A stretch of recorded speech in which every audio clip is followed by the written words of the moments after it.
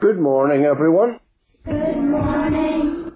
I have called the study The Inside Story of a Down and Out. And if you think about Jonah, I think you'll see how it was that I came to this title.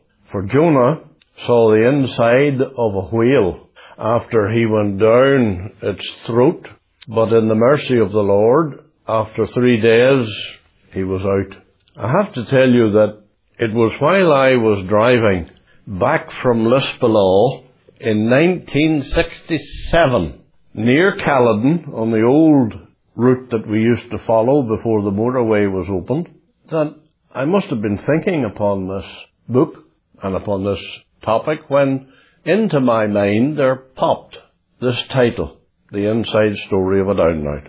Well, I preached that message, I'm sure. I can't find the notes of it, it's that long ago. But I'm sure I preached that message in Lisbon way back then. That's, 54 years ago. But it came back to me as I thought of what it was we should study in our assembly, now that we're back together. And I thought of the little book of Jonah. The story of Jonah and the whale is pretty well known, but the rest of the book is not that well known. And what is contained in the book and the lessons that we can learn from it, they're not really that well known. So I hope that we can put that right to some degree as we study the book together. All right, let's turn to chapter 1 and we'll read a few verses just at the beginning. Just 3 verses, starting at verse 1.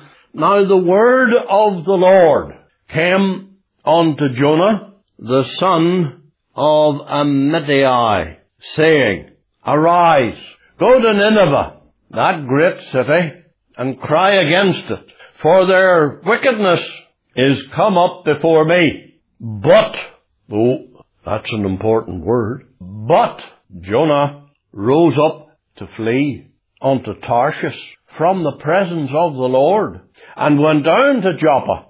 And he found a ship going to Tarshish, so he paid the fare thereof, and went down into it to go with them unto Tarshish from the presence of the Lord. That's not a very good start to the story of Jonah. He's directed by the Lord, go north to Nineveh. And Jonah immediately got up and he went south to Joppa and got a boat that was heading way altogether from Israel. But that's only the beginning of the story.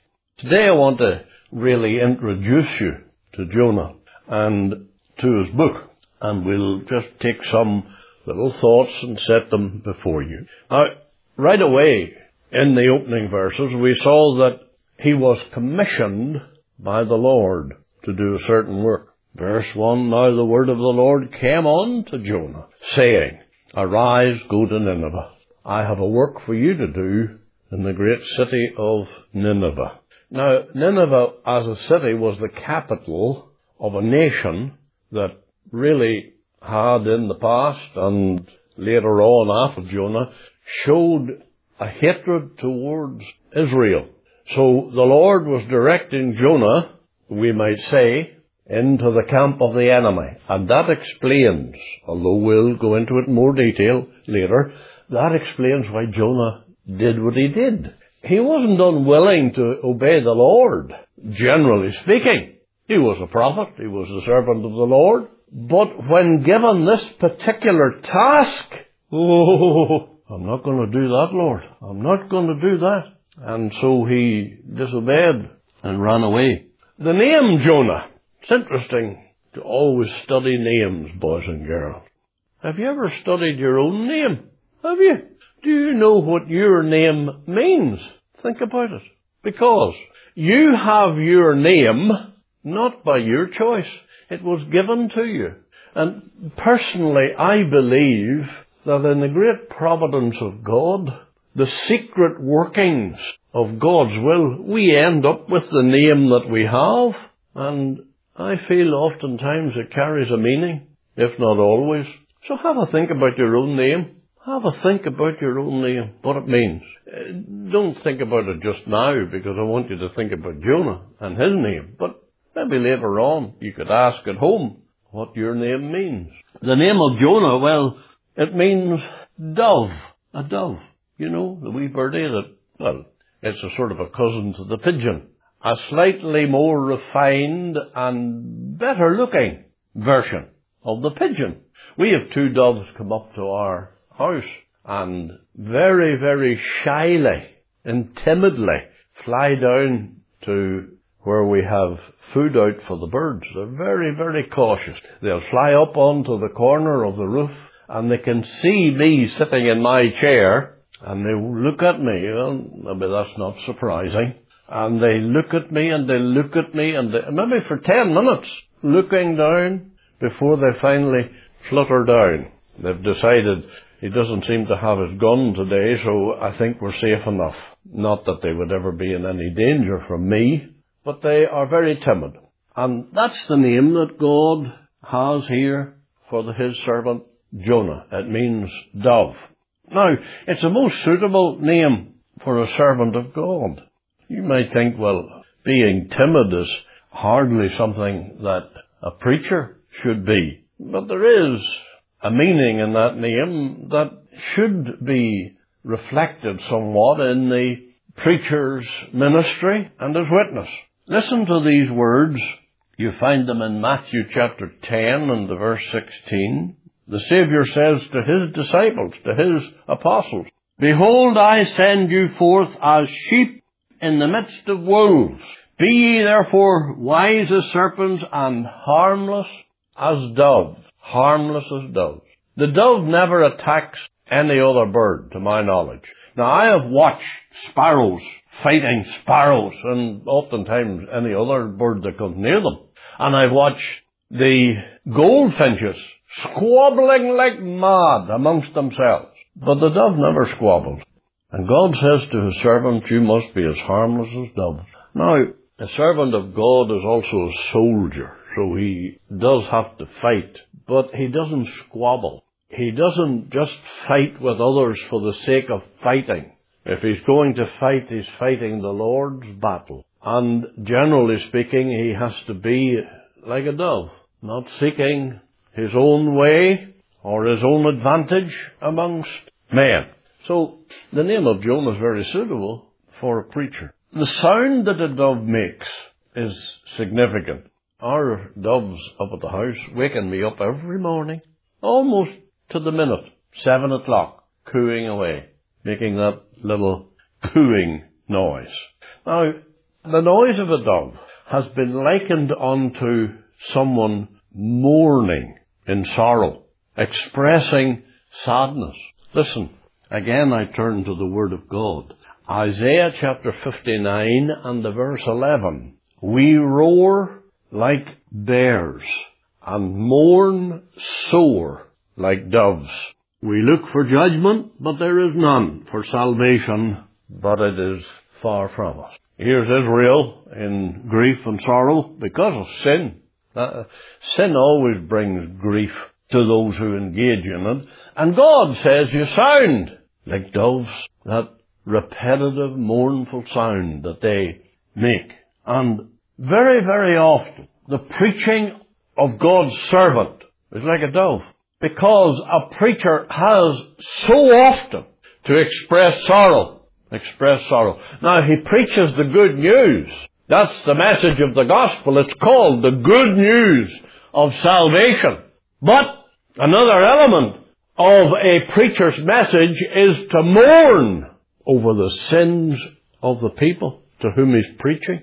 I'll turn to Jeremiah and quote from the great old prophet who had the name of the weeping prophet.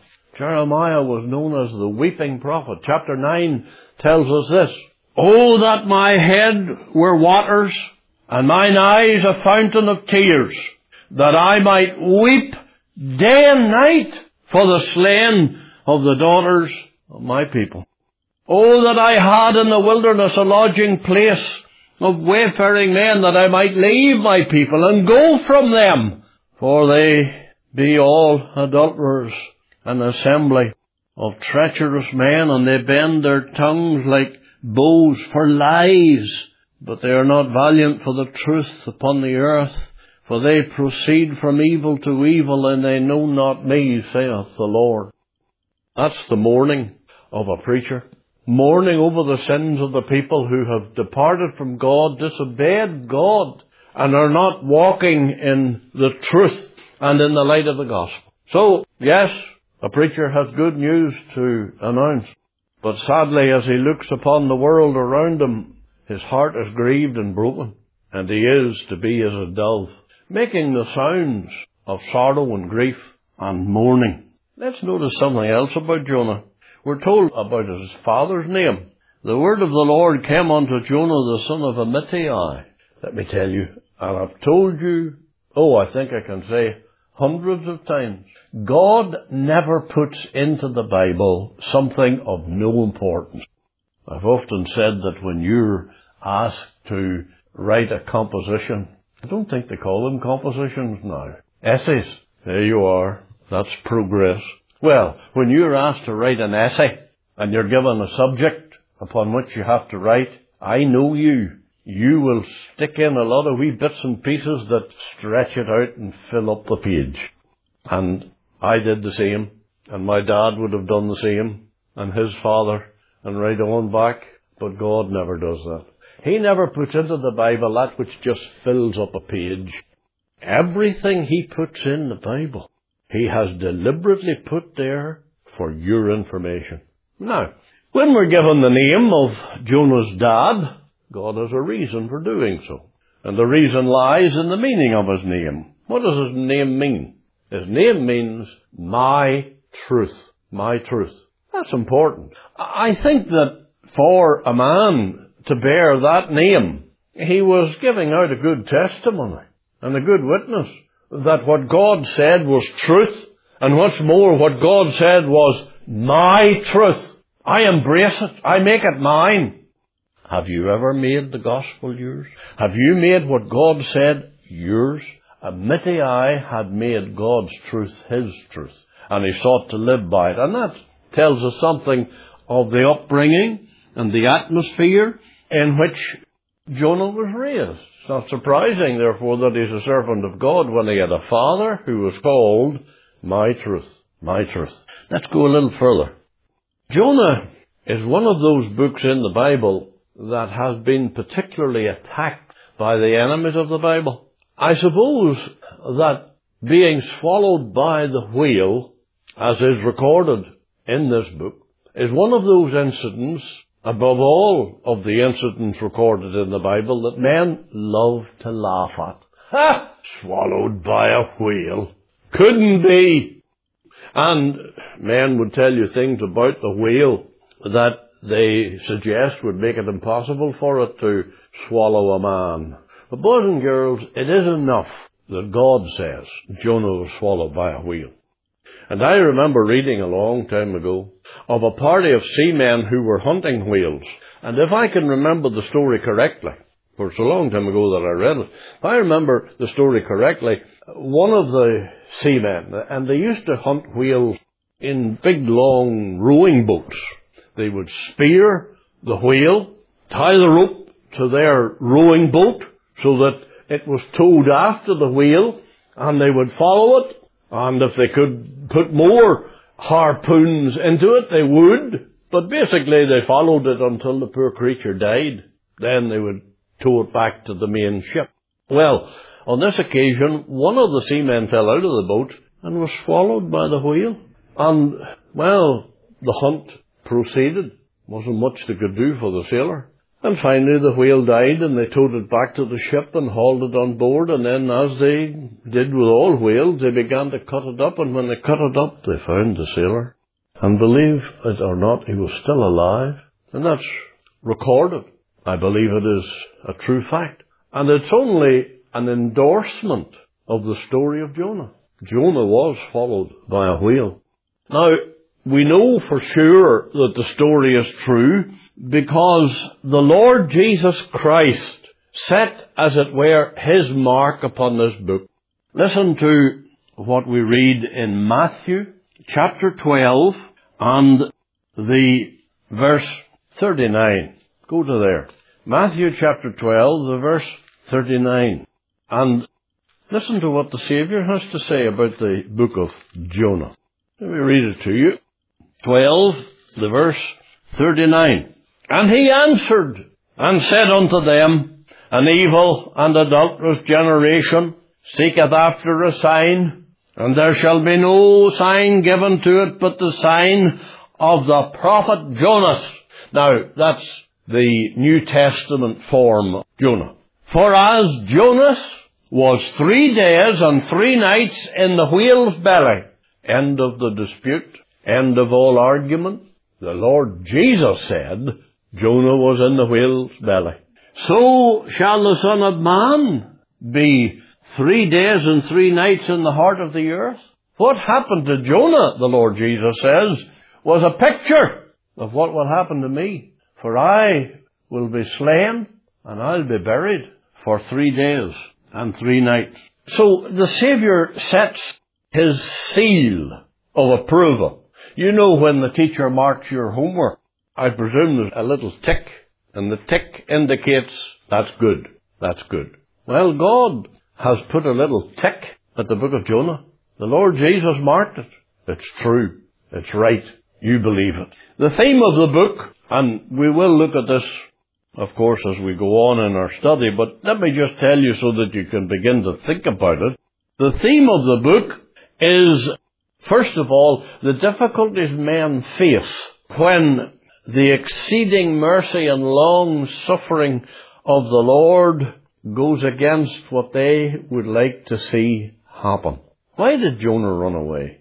Now, you'll find a lot of views and a lot of notions proclaimed by men regarding why Jonah ran away.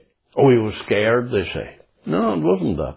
Very simply, and you find it in the book itself, we'll come to it eventually, but Jonah ran away because he didn't want to do what God wanted him to do. Go to Nineveh and preach the truth of God to that people who were the enemies of Israel. No! I don't want to do that. If you're sending me there with your message, it's your mind to be merciful to the Ninevites. And Lord, I don't want you to be merciful to the Ninevites. I want you to destroy them. That's why Jonah ran away. He didn't want to bring them a message of mercy and hope. And so he ran away and would not go. Now, men show that reluctance just the same as Jonah. Jonah wasn't an isolated case. When it comes to Peter, James, John, and all the rest of them, you remember how the last words of the Lord Jesus was to them? Begin at Jerusalem and go into all the world and preach the gospel. But the apostles didn't really want to do that.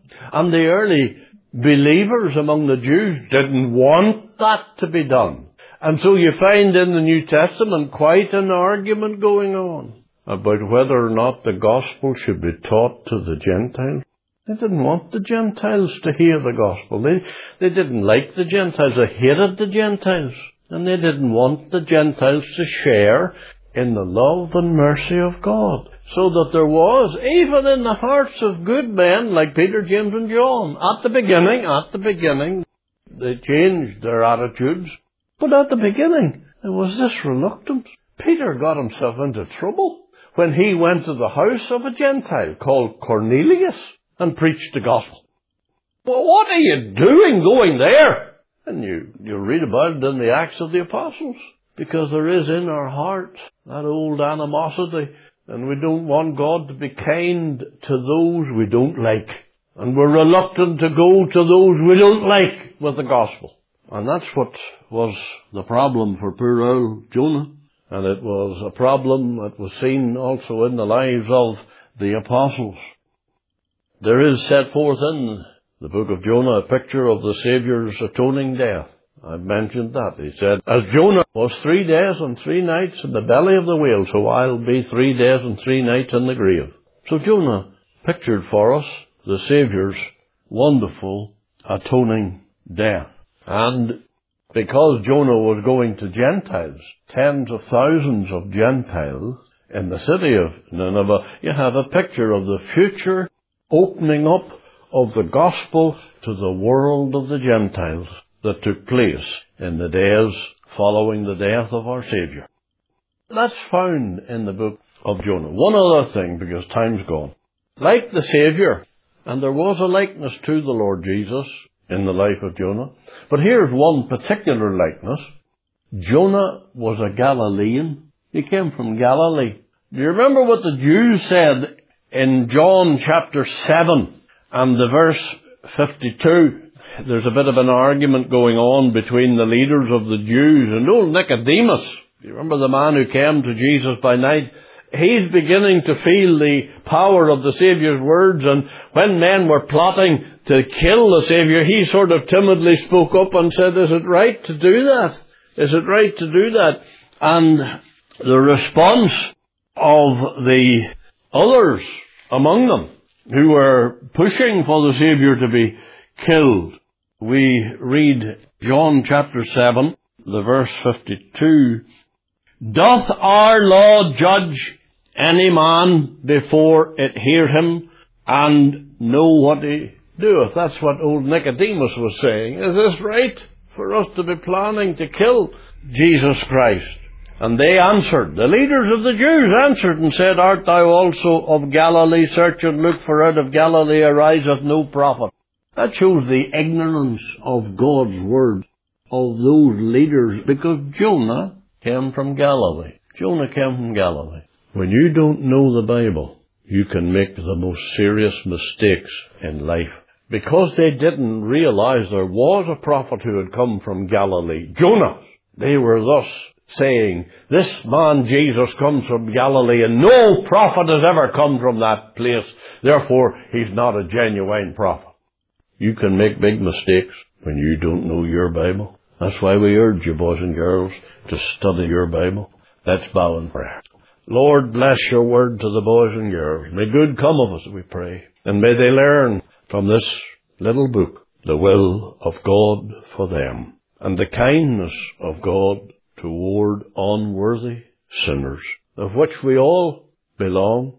Bless the school. Take care of it, Lord, and oh God, meet its every need. In Jesus' name, amen. Amen.